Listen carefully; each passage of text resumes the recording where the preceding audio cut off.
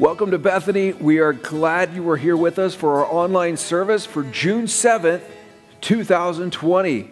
What a great day this is to worship our God together and to learn from His Word.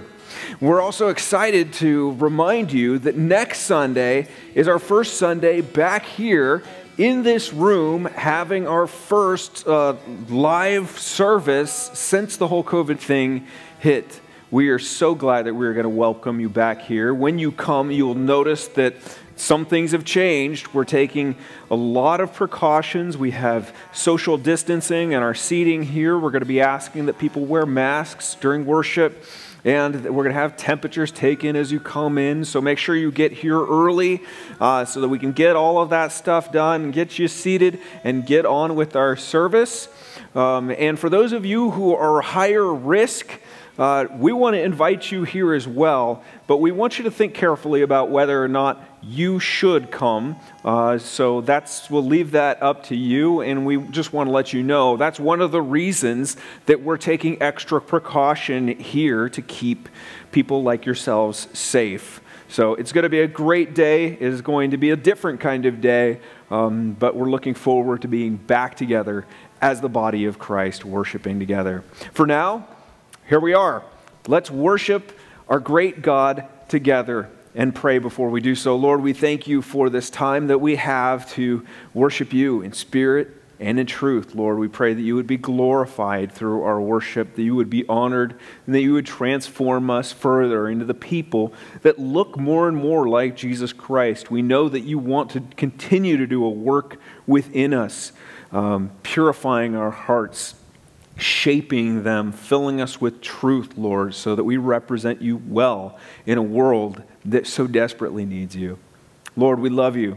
Thank you for this time that you've given us. We pray that you would use it, Lord, for your glory and the good of your people. We pray in the mighty name of Jesus. Amen. Now let's worship together. The land is plentiful. Blessed be your name.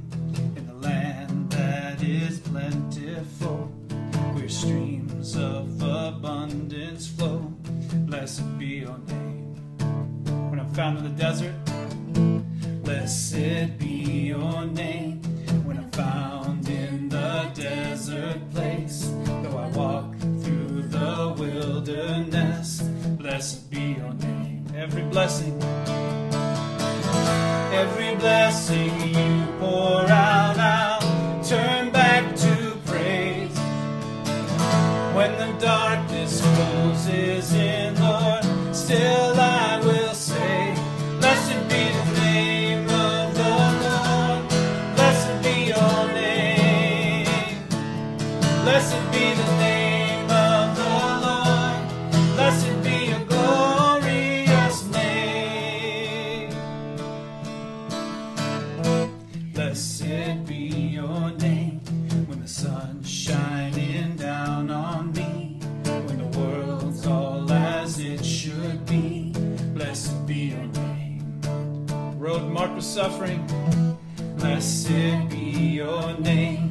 On the road marked with suffering, though there's pain in the offering, blessed be your name. Every blessing you pour out, I'll turn back to praise. When the darkness closes in, Lord, still I will say, blessed be the name of the Lord. Blessed be your name. Blessed be the name of the Lord. Blessed be your glorious name. You give and take away. Give and take away. Give and take away.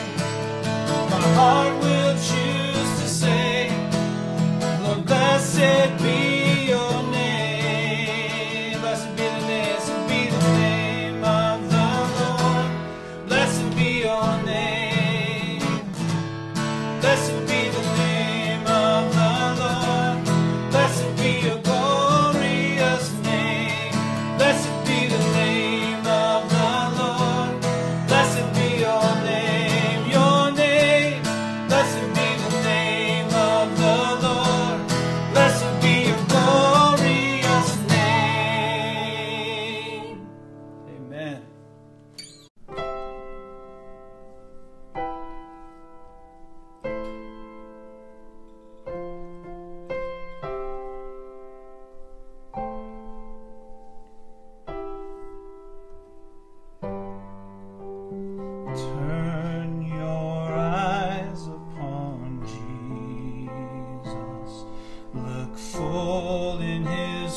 wonderful faith, and the things of earth will grow strangely dim in the light of His glory and grace.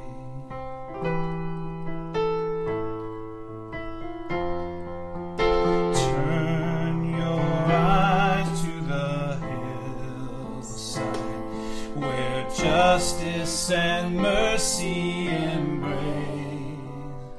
There the Son of God gave His life for us, and our measureless debt was erased. Jesus, to You we lift our eyes. Jesus, our glory and our prize.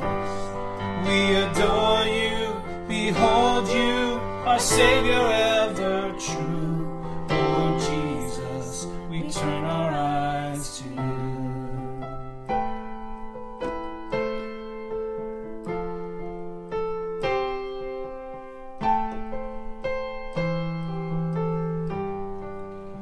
Turn your eyes to the morning and see Christ the Lion awake. What a glorious dawn, fear of death is gone, for we carry His life in our veins. Jesus, to You we lift our eyes. Jesus, our glory and our prize. We adore You, behold You, our Savior ever true. Oh Jesus, we turn our eyes to You.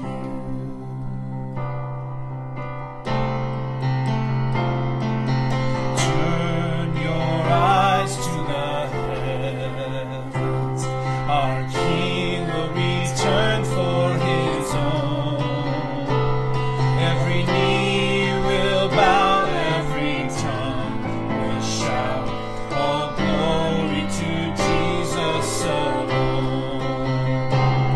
Oh Jesus, to You we lift our eyes. Jesus, our glory and our prize. We adore You, behold You, our Savior ever true. Oh Jesus, we turn our eyes to You. Jesus, to You we lift our eyes. Jesus, our glory and our prize. We adore You, behold You, our Savior ever true. Oh Jesus, we turn our eyes to You. Oh Jesus, we turn our eyes to You.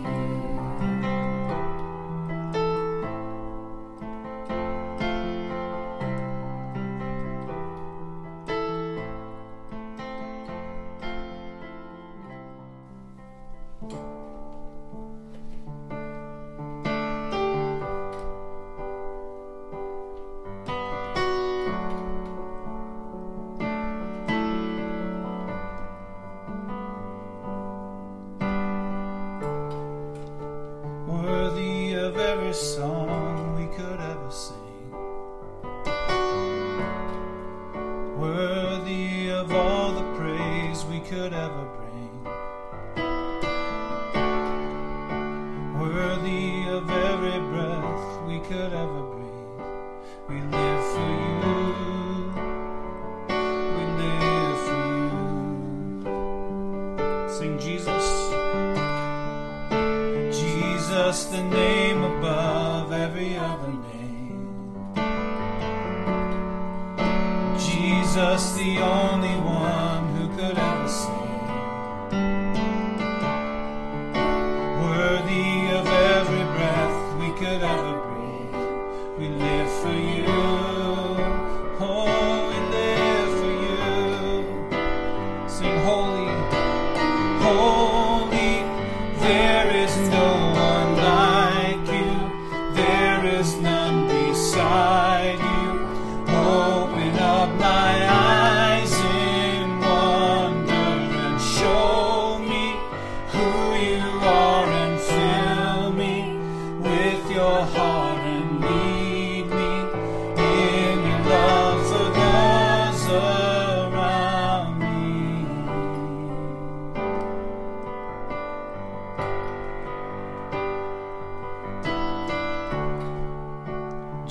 Jesus, the name above every other name.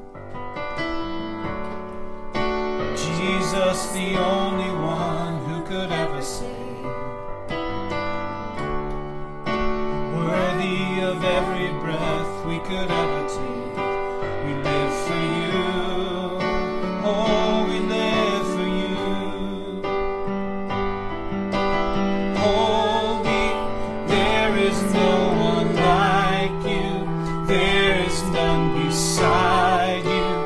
Open up my eyes in wonder and show me who you are and fill me with your heart and lead me in your love to those around me. Sing, I will build my life. I will build my life upon your love. It is a firm foundation. I will put my trust in you alone, and I will not be shaken. I will build my life upon your love. It is a firm foundation. I will put my trust in you alone, and I will not be shaken.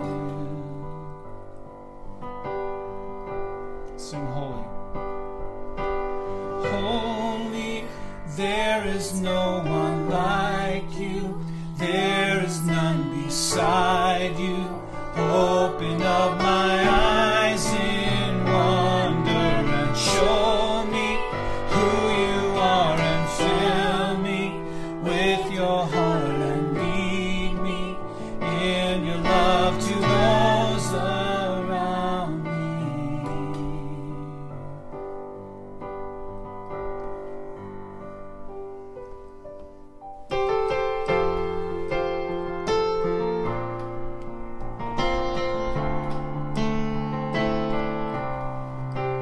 Come behold the wondrous mystery in the dawning of the King. He, the theme of heaven's praises, robed in frail humanity. In our longing, in our darkness, now the light of life has come. Look to Christ who condescended, took on flesh to ransom us.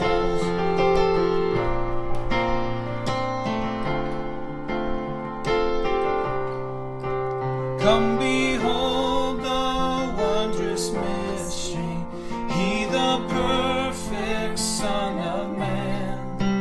In his living, in his suffering, never trace nor stain of sin. See the true and better Adam come to save the hell-bound man. Christ the great and sure fulfillment of the law, to him we stand.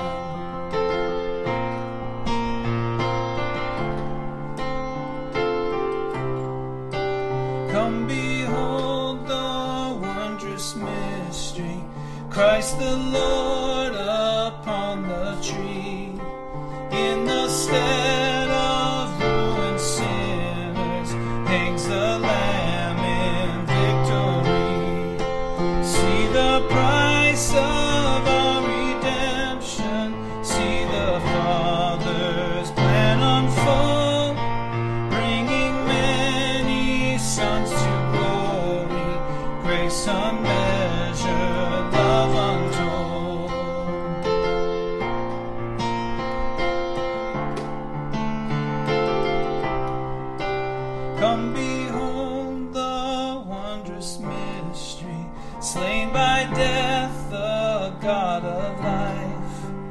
but no grave could e'er restrain him. Praise the Lord, he is alive. What a foretaste of deliverance, how unwavering our hope. Christ in power resurrected, as we will be when he comes. What a foretaste of deliverance, what unwavering our hope. Christ in power resurrected, as we will be when he comes.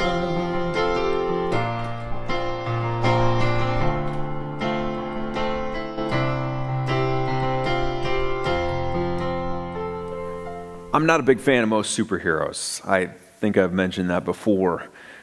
What I do like are the quiet, unsung heroes that do their work in the background. The ones who are usually overworked and often underthanked. They're the ones without whom buildings would crumble to the ground and trains would go soaring through the air down into those ravines, and countless lives would be lost. Those are the heroes that I like. Of course, those heroes we wouldn't even know about unless they were discovered, right? They were brought out into the light for all to see and celebrate. And that's exactly what I hope to do this morning as we look in the pages, in the verses of Genesis chapter 37. As we look there right now, let's look to see who the hero is in this story. Genesis 37, it reads like this. Jacob lived in the land of his father's sojournings, in the land of Canaan. And these are the generations of Jacob. Joseph, being 17 years old, was pasturing the flock with his brothers. He was a boy with the sons of Bilhah and Zilpah, his father's wives. And Joseph brought a bad report of them to their father. Now Israel loved Joseph more than any other of his sons, because he was the son of his old age. And he made him a robe of many colors. And when his brothers saw that their father loved him more than all his brothers, they hated him and could not speak peacefully to him. Now Joseph had a dream, and when he told it to his brothers, they hated him even more. He said to them, "Hear this dream that I have dreamed. Behold, we were binding sheaves in the field, and behold, my sheaf arose and stood upright. And behold, your sheaves gathered around it and bowed down to my sheaf." His brothers said to him, "Are you indeed to reign over us? Or are you indeed to rule over us?" So they hated him even more for his dreams and for his words. Then he dreamed another dream and told it to his brothers and said, "Behold, I've dreamed another dream. Behold, the sun, the moon, and 11 stars were bowing down to me." But when he told it to his father and to his brothers, his father rebuked him and said to him, "What is this dream that you have dreamed? Shall I and your mother and your brothers indeed come to bow ourselves to the ground before you?" And his brothers were jealous of him, but his father kept the saying in mind. Here's what I see going on in this passage. I see, first of all, favoritism. And this wasn't anything new to the patriarchal families. Isaac, remember, he enjoyed those tasty meats that his older son Esau would bring home from his hunts. And because of that, he loved his son Esau more than he loved Jacob. He played favorites. On the other hand, Jacob held a special place in the heart of his mother Rebekah. Unlike his older twin brother, he was a softer sort of man, a guy who hung closer to home. And Rebekah would have done anything to make sure that her favorite son was going to get what was coming to him, and that's exactly what she did. She played favorites as well. Then there was Jacob. You'll remember that he loved Rachel more than he loved Leah, far more than he loved Leah. And why wouldn't he? No one would fault him for that. She was the woman that he was originally falling in love with. And the only reason Leah was in the picture at all was because of the terrible deception that had been played on him. Jacob had his favorite. But it wasn't just Rachel that was his favorite. He also loved her sons. He loved Joseph and he loved Benjamin more than all his other children. Joseph, in particular, had a special place in his heart. And why not? He was the oldest child of the woman of his dreams. But now she was gone. And Joseph was the only person that reminded him most of his late wife. All of that really, probably along with the fact that Joseph, it seems, was untainted by the sins of his older brothers. Remember their anger when what happened to Dinah? The anger, vengeance welled up within them. They committed mass murder and had illicit rendezvous. All of that brought Joseph favor in the eyes of his aging father. Favoritism, it was all over the place. Yet favoritism is a terrible and ugly thing, is it not? Have you seen favoritism in your life? Maybe you've been like Joseph's brothers. You've been on the outside looking in. Maybe you've been struggling to stomach that awful bias of a father or a mother or a teacher, or even now still feel its piercing sting. How did you respond? Not only did Jacob's behavior create an environment that was ripe for those seeds, those tiny seeds of bitterness to sprout into an enormous, vicious plant, I think Joseph's actions were also a contributing factor as well. That's the second thing I see in this passage. We saw favoritism, but we also see that Joseph seemed to have a naive sense of superiority. Look back to verse 2 with me, would you? Joseph, being 17 years old, was pasturing the flock with his brothers. He was a boy with the sons of Bilhah and Zilpah, his father's wives. And Joseph brought a bad report of them to their father. Joseph, out in the field with some of his brothers. And that's where something happened. Now, we don't know what happened there, but we do know that Joseph came back with what the English Standard Translation translates, a bad report. But what exactly did that mean? Was it that this report about his brothers was merely about their bad behavior? They were the bad guys. Joseph was merely the whistleblower. Or maybe the report was somehow bad in and of itself. Maybe Joseph in some way misrepresented what had happened. Maybe he exaggerated, or maybe he embellished to get his older brothers into trouble. You know, being the oldest of 8 kids, let me tell you, I've seen that a time or two. Or maybe it was a combination of both. We don't exactly know, but we have 2 words in the Hebrew that point us in a certain direction. 2 words. The first word is dibah. I'm not sure if I'm pronouncing that right, but there it is. That's the word for report. Okay? And the second word is ra'ah, which means evil or is translated bad. And so there you have it. 2 Hebrew words, 2 English words, bad report. It makes sense. And yet, because the word that is used for report has only ever been used in the Bible to describe an untrue report, and because it's amplified by this negative adjective that's next to it, we're led to believe that there's actually something wrong with the manner in which Joseph told on his brothers. experience and a little speculation, that would lead us to the conclusion that because Joseph was his father's favorite son, perhaps that led to the formation of a young man who naively thought himself to be a cut above the rest.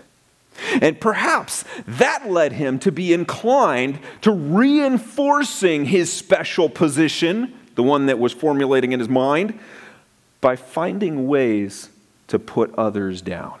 You've known people like that, haven't you? I have. And the thought of it makes you want to cringe. My parents told me years and years ago, and I think it's definitely true, that no one likes a tattletale. They're the worst, aren't they? Man, if I was if I was in this situation and my father was playing favorites, and then my younger brother Joseph was tattling on me, I'd be so upset, wouldn't you? And that's exactly what we see happen here. We saw favoritism, we see this naive sense of superiority, and then we see the response. We see anger and jealousy and division. Look back to verse 3. Now Israel loved Joseph more than any other of his sons, because he was the son of his old age. And he made him a robe of many colors.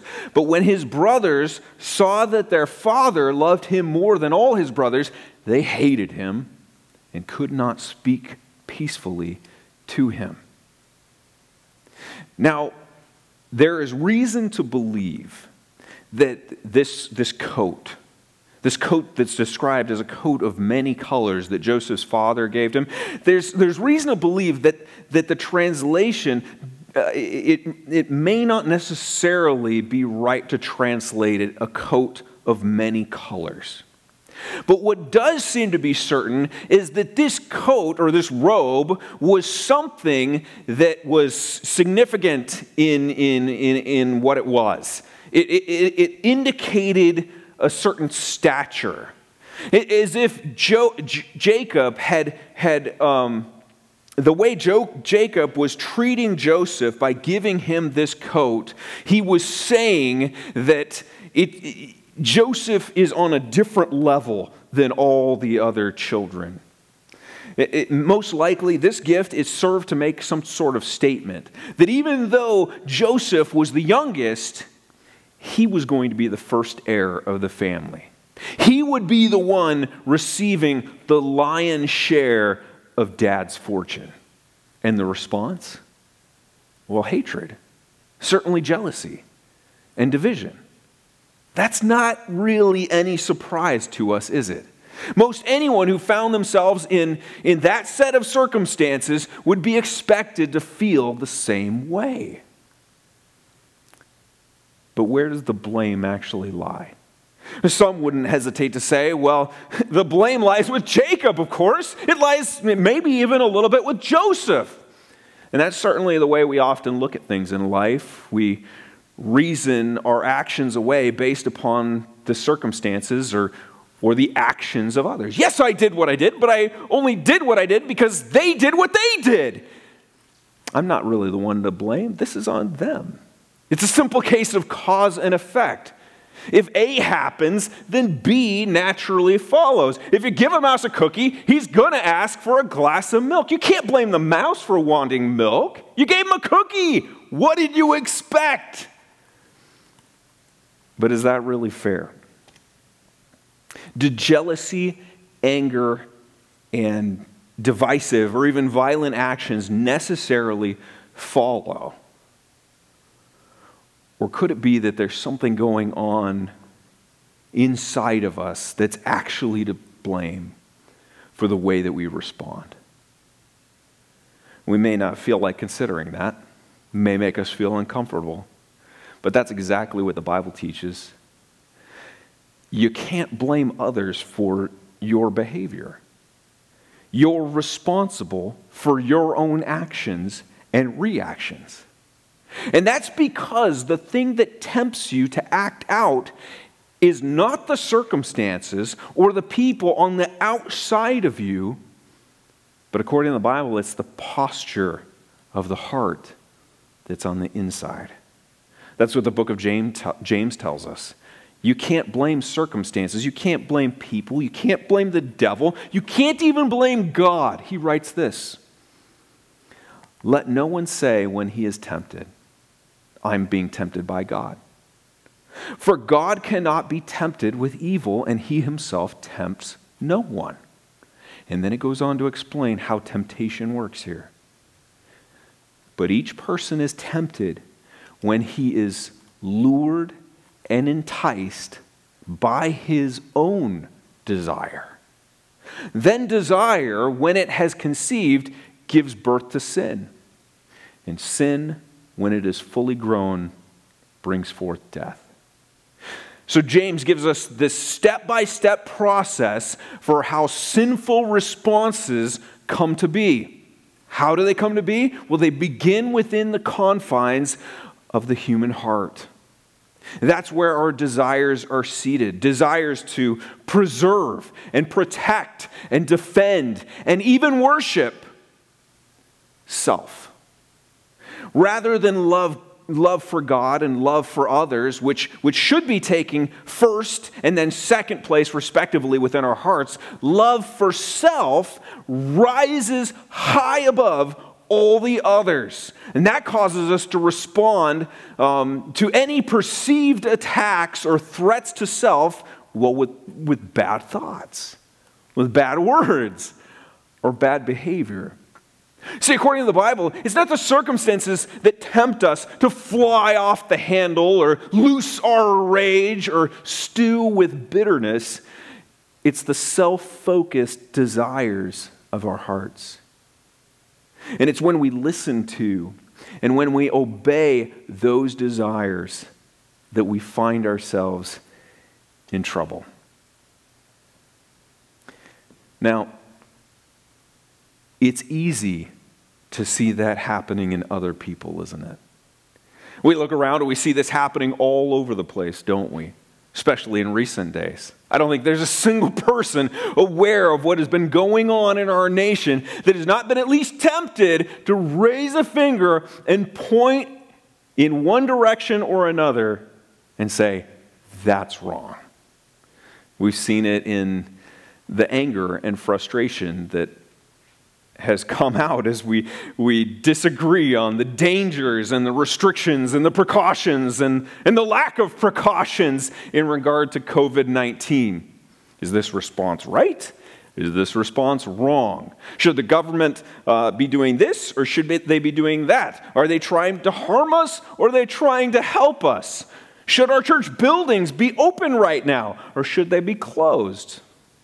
And we make our determinations, don't we? We plant our flags in the ground, and then we get upset with those who think differently. Why? Because my heart tells me that I'm right. And I need to defend my conclusions. And I need to defend my pride. We see it in racism, don't we? We see it again and again and again. As people are unjustly profiled, or as they're mistreated, or to the horror of us all, in some cases, they're murdered. Racism is a despicable thing. But our hearts, they lead us to believe that, for some reason or another, we're superior to people who are different than us. Our way of thinking, our preferences, our culture, our way of doing life, the way that we look, that must be better than theirs. It's awful. We see it in hateful responses, don't we? Of course, hating injustice and evil, that's a good thing. But when we allow our hate to consume us and be indiscriminately applied to whole groups of people, well, then we've allowed ourselves to become the very thing that we reacted to and hated in the first place. When the ones who were hated become the haters, we see the horrible reality and destructive force of sin. Sin begets sin, begets sin, beget sin. It's like a spider's web. It's M.O.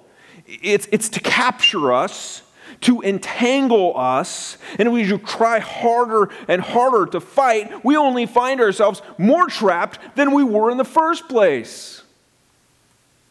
But our hearts keep leading us in that direction. They lead us to believe that if anyone poses even the slightest threat to our lives or to our pride, then we should raise the drawbridge, loose the hounds, and let the arrows fly.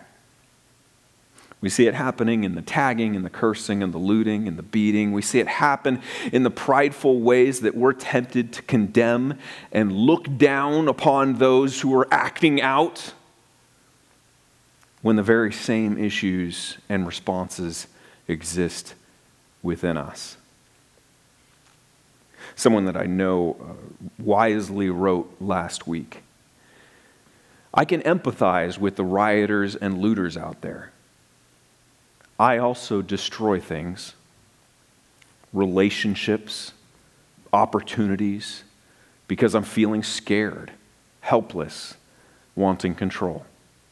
I know how easy it is to tear down out of unbridled anger, to enter a downward spiral of outbursts and hate.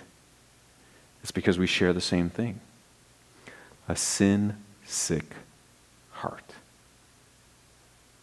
That hurts. It hurts because I know that's true for me. Well, it's often not very difficult to identify the problems that exist in the heart of others. Blindness to the condition of our own hearts, that's spread like a pandemic. And until we recognize it, until we fess up to it, until we're willing to condemn it and deal with it, we can't expect others to do that either. Are you ready to examine, confess, and deal with the sickness of your own heart? There are a lot of people out there right now who are looking for change. They're looking for solutions, and that is a good thing. But here is one thing that is very important for us to realize. Well, it may be all well and good to educate and work towards systemic change unless you begin with the root problem. Unless you begin to address what's going on in human hearts and find a way to make the transition from loving self to loving God and loving others, well, you're going to find yourself dealing with the same old problems, the same old racism, the same old jealousy, the same old anger and hate speak, same old violence again and again and again. That's what was going on in Jacob's children. His name was changed to Israel, remember? Jacob and Israel. That's what was going on in his family. Yes, their father's favoritism was the thing that rubbed, but ultimately the reason the friction existed was because of what was going on in their hearts. The desire of their hearts, that was for themselves. Jealousy turned to anger and hatred led them to the point where they couldn't even talk to their brother without showing disdain and resentment. Have you seen that in your own life? It happens. It happens between brothers and sisters, between husbands and wives, employees and employers, citizens, police officers, and every other conceivable relationship in existence. Are there desires rooted deep within you that spark when the circumstances are just so? When someone fails to see things the way that you do, or when they disregard what you have said, or disrespected who you are, or the position that you are in? That's the same thing we've all been wrestling with from the very beginning. And it's the very same thing that our good Creator has had a plan from even before the beginning to change. That's what the whole story of the Bible is about. God's plan to fix the mess, to solve the problem, to rewire what went wrong in the human heart. And that plan is Jesus, the promised one who would come through Abraham, Isaac, Jacob, and their descendants. But that leads us to another question. The question is this, okay, so if God's great plan is to reset human hearts so that they love him first and others second before they love themselves, then why doesn't he seem to be doing anything to fix the hearts that we see spinning out of control in Jacob's family? Where's God in all of this? He started all of this, didn't he? He's the one that called Abraham and set his family apart. He's the one who called Jacob the younger of the two twins. Where was he now? We don't see him even mentioned here in our passage. Had he given up on this messy, messed up people? Or maybe he was just sitting back, enjoying the drama of it all. Maybe at his heart, God is just a really big reality TV buff who enjoys watching other people cut themselves to pieces. Or could it be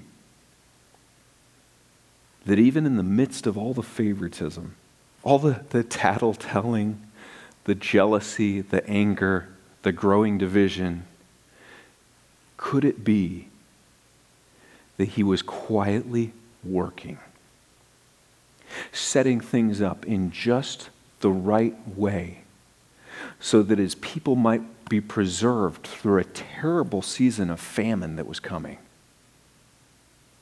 and that they might go on to bring about the Savior of the world? Let's look at verse 5 again. Now Joseph had a dream, and when he told it to his brothers, they hated him even more. He said to them, "Hear this dream that I have dreamed. Behold, we were binding sheaves in the field, and behold, my sheaf arose and stood upright, and behold, your sheaves gathered around it and bowed down to my sheaf."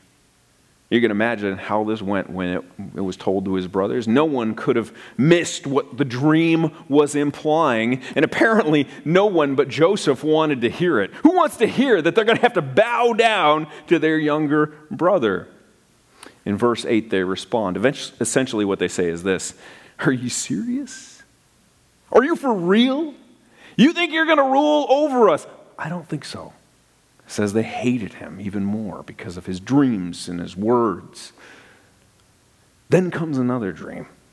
And again, he announces it to his family, this time to his father and his brothers. Now, have you ever known parents who were just so enamored and bubbling over with pride for their child that they just had to bring them out and show them off? I remember this one time I was over someone's house and they paraded out their youngest child, asking him to perform, to sing, to dance, to do impersonations and tell jokes. And I could just remember after taking in just a few minutes of this disgusting display, I just felt like I was going to puke. It was awful. Gross. No one likes a show off. And yet it seems like that's just the way Joseph came across when he said, "Behold, I've dreamed another dream. Behold, the sun, the moon, and 11 stars were bowing down to me." This time, even his father objected. He says, "What is this dream that you have dreamed? Shall I and your mother and your brothers indeed come to bow ourselves to the ground before you?" And not surprisingly, we read that his brothers, they seethed with jealousy. But his father, like Mary later on, you remember this? Mary later on would ponder the words of the angel in her heart. And just like that, Jacob, it says, kept the saying in his mind. He kept it there, thought about it. Now, of course, for those of us who have read on and have heard the account of Joseph before, we know that these dreams actually indicate what was going to happen. It'd be some time before they came to realization, but it was going to happen. It's interesting to notice that all the dreams in the chapters concerning Joseph, they come in pairs, they come in twos. Later on, Joseph would explain to Pharaoh, he would explain chapter 41, verse 32. He'd explain that the doubling of Pharaoh's dreams means that thing is fixed by God. And God, he said, would shortly bring it about. So these dreams, back to back, were an indication that this wasn't just something that was brought on by too much pizza or matzah. These things were going to happen. But what gives?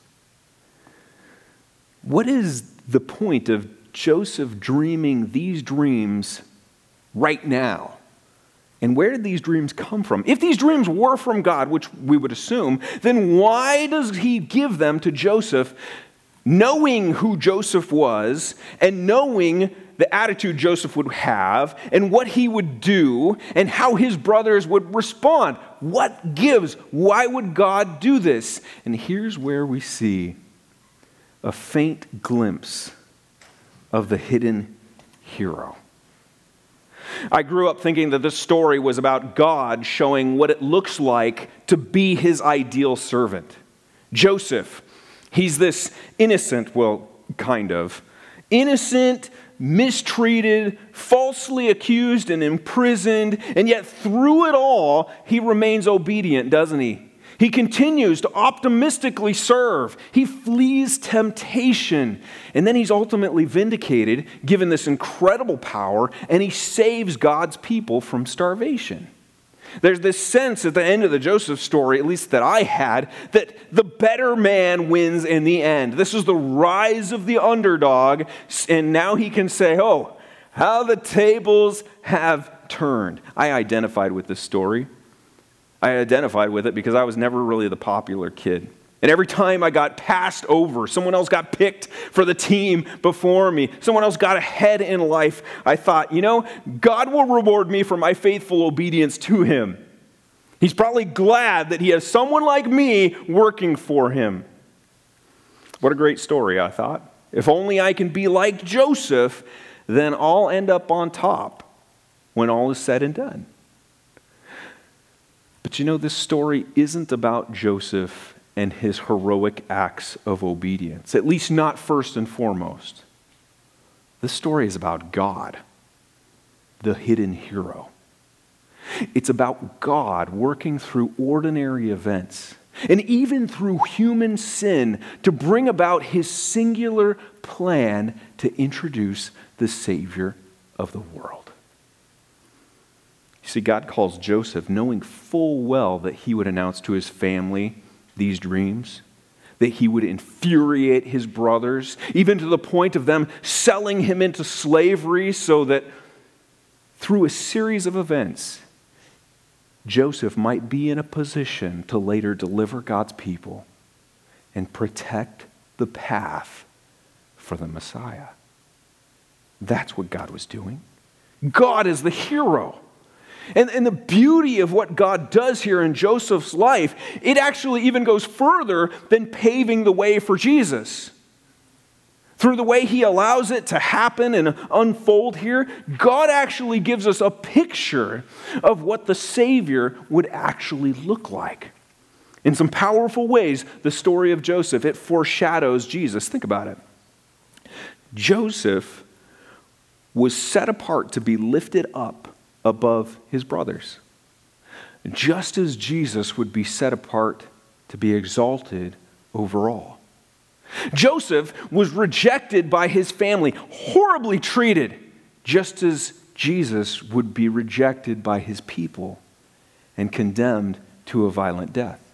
Joseph was betrayed, just like Jesus would be. Joseph resisted temptation, just like Jesus would do while fasting in the wilderness. Joseph served faithfully, just as Jesus would be the ultimate example of faithful service. Joseph brought light to clouded visions, just as Jesus would bring sight to the blind and tear the veil off of God's mysterious plan.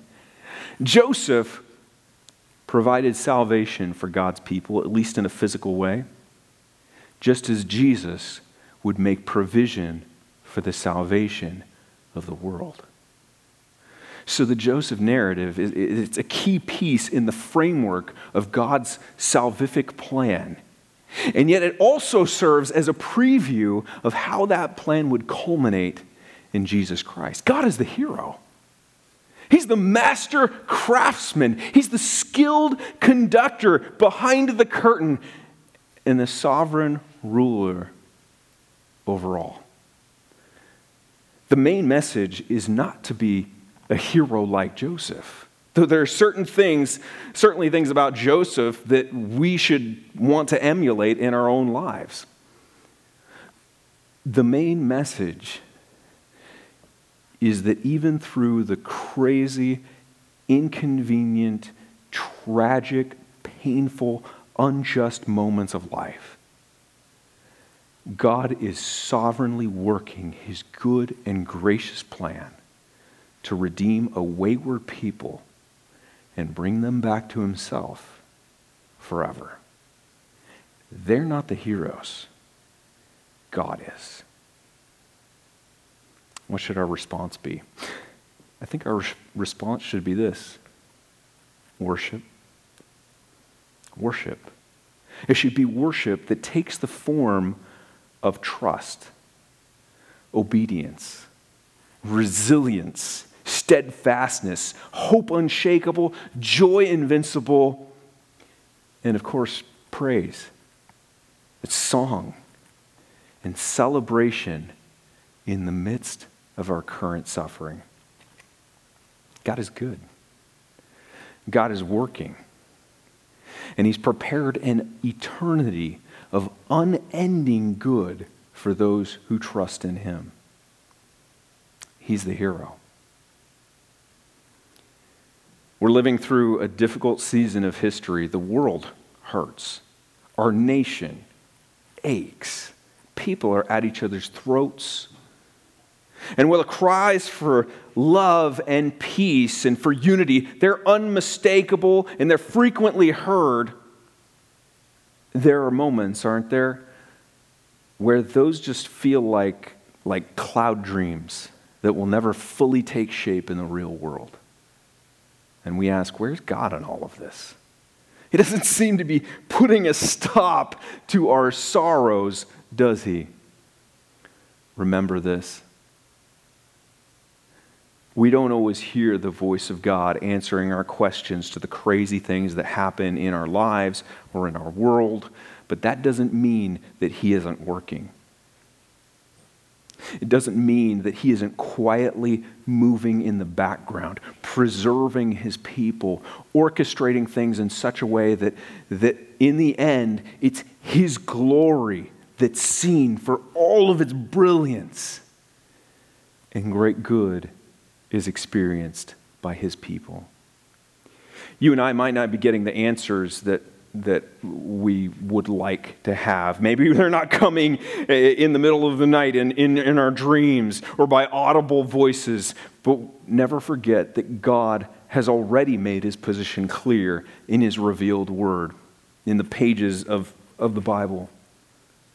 Paul said at the end of his letter to the Romans that what God has been doing throughout history, he's been keeping that a mystery for long ages, Paul says. He's been keeping it a mystery, what he's been doing. That is until, at the right time, it was revealed at the beckon of his eternal command. And now it serves to call us to obedience in faith and bring him glory forever through Jesus. If you've not placed your trust in him, if you've not yet acknowledged the sickness of your own heart, confessed your sin to him, looked to and trusted in what Jesus Christ did on the cross and paying for your sin as your substitute, and if you've not yet experienced what it's like for God's Spirit to come inside and wash your guilt away, make you a new person, and begin a lifelong transformation process that ends with complete freedom from the desires that war against you and eternity in paradise with your Savior, would you do that now? Would you trust him? Would you look to him as your one and only hope? For those of you who are already on that path, you've been washed clean. You're being transformed. The old desires of your heart are being replaced with the desires of Christ. You've been set free from the bondage of sin, and you're being empowered by the indwelling Spirit of God. You know where your hope is built. You find your peace in God. You're ever trusting in His promises. You know where your true home is. And you're living this life in preparation for the next. Will you continue to worship? Would you continue to trust? And continue to obey? Continue to ask Him for resilience, for steadfastness, for hope unshakable, joy invincible. And would you continue to make it your daily mission to praise Him, to celebrate Him, to cast your cares on Him, even in the midst of your current suffering? God is good. He's working. He's preparing an eternity of unending good for those who trust in Him. He is our hidden hero. Would you pray with me? Lord, we cry out to You. We cry out to You on behalf of a world that is broken and a nation that is divided and hearts that are wrecked with the disease of sin. We cry out to You, Lord, and we confess our bitterness and our jealousy and our anger and our pride and so many other things, Lord, that plague us from the inside out. Lord, we confess those things to You, and we recognize, Lord, that we cannot fix those things on our own. The fix isn't going to come through some social programs or some educational process or some type of big change, Lord. The big change that we need comes from You. It comes from Jesus Christ. Thank You, Lord, that before the foundation of the world, You had this all figured out. You had it all planned. We saw the fall in Genesis 3. We saw the horror that it brought to our world, and we're experiencing that today, Lord. And yet we know that Your plan has been unfolding throughout history, and that You were making a way for the Savior to come, that He might live a perfect life, that He might die a death that He didn't deserve, a death that we deserved in our place. And there He took our sins on Him. He took our guilt upon Himself, and He paid for it. He paid for it in full. And He is now alive and well. And as we place our trust in Him, we can experience forgiveness for our sins, and we can experience new life in Christ, and we can live even now, even in this life, as people who are being transformed, as people whose hearts have been rewired and changed to where now God is first, others second, me last. Lord, we need that.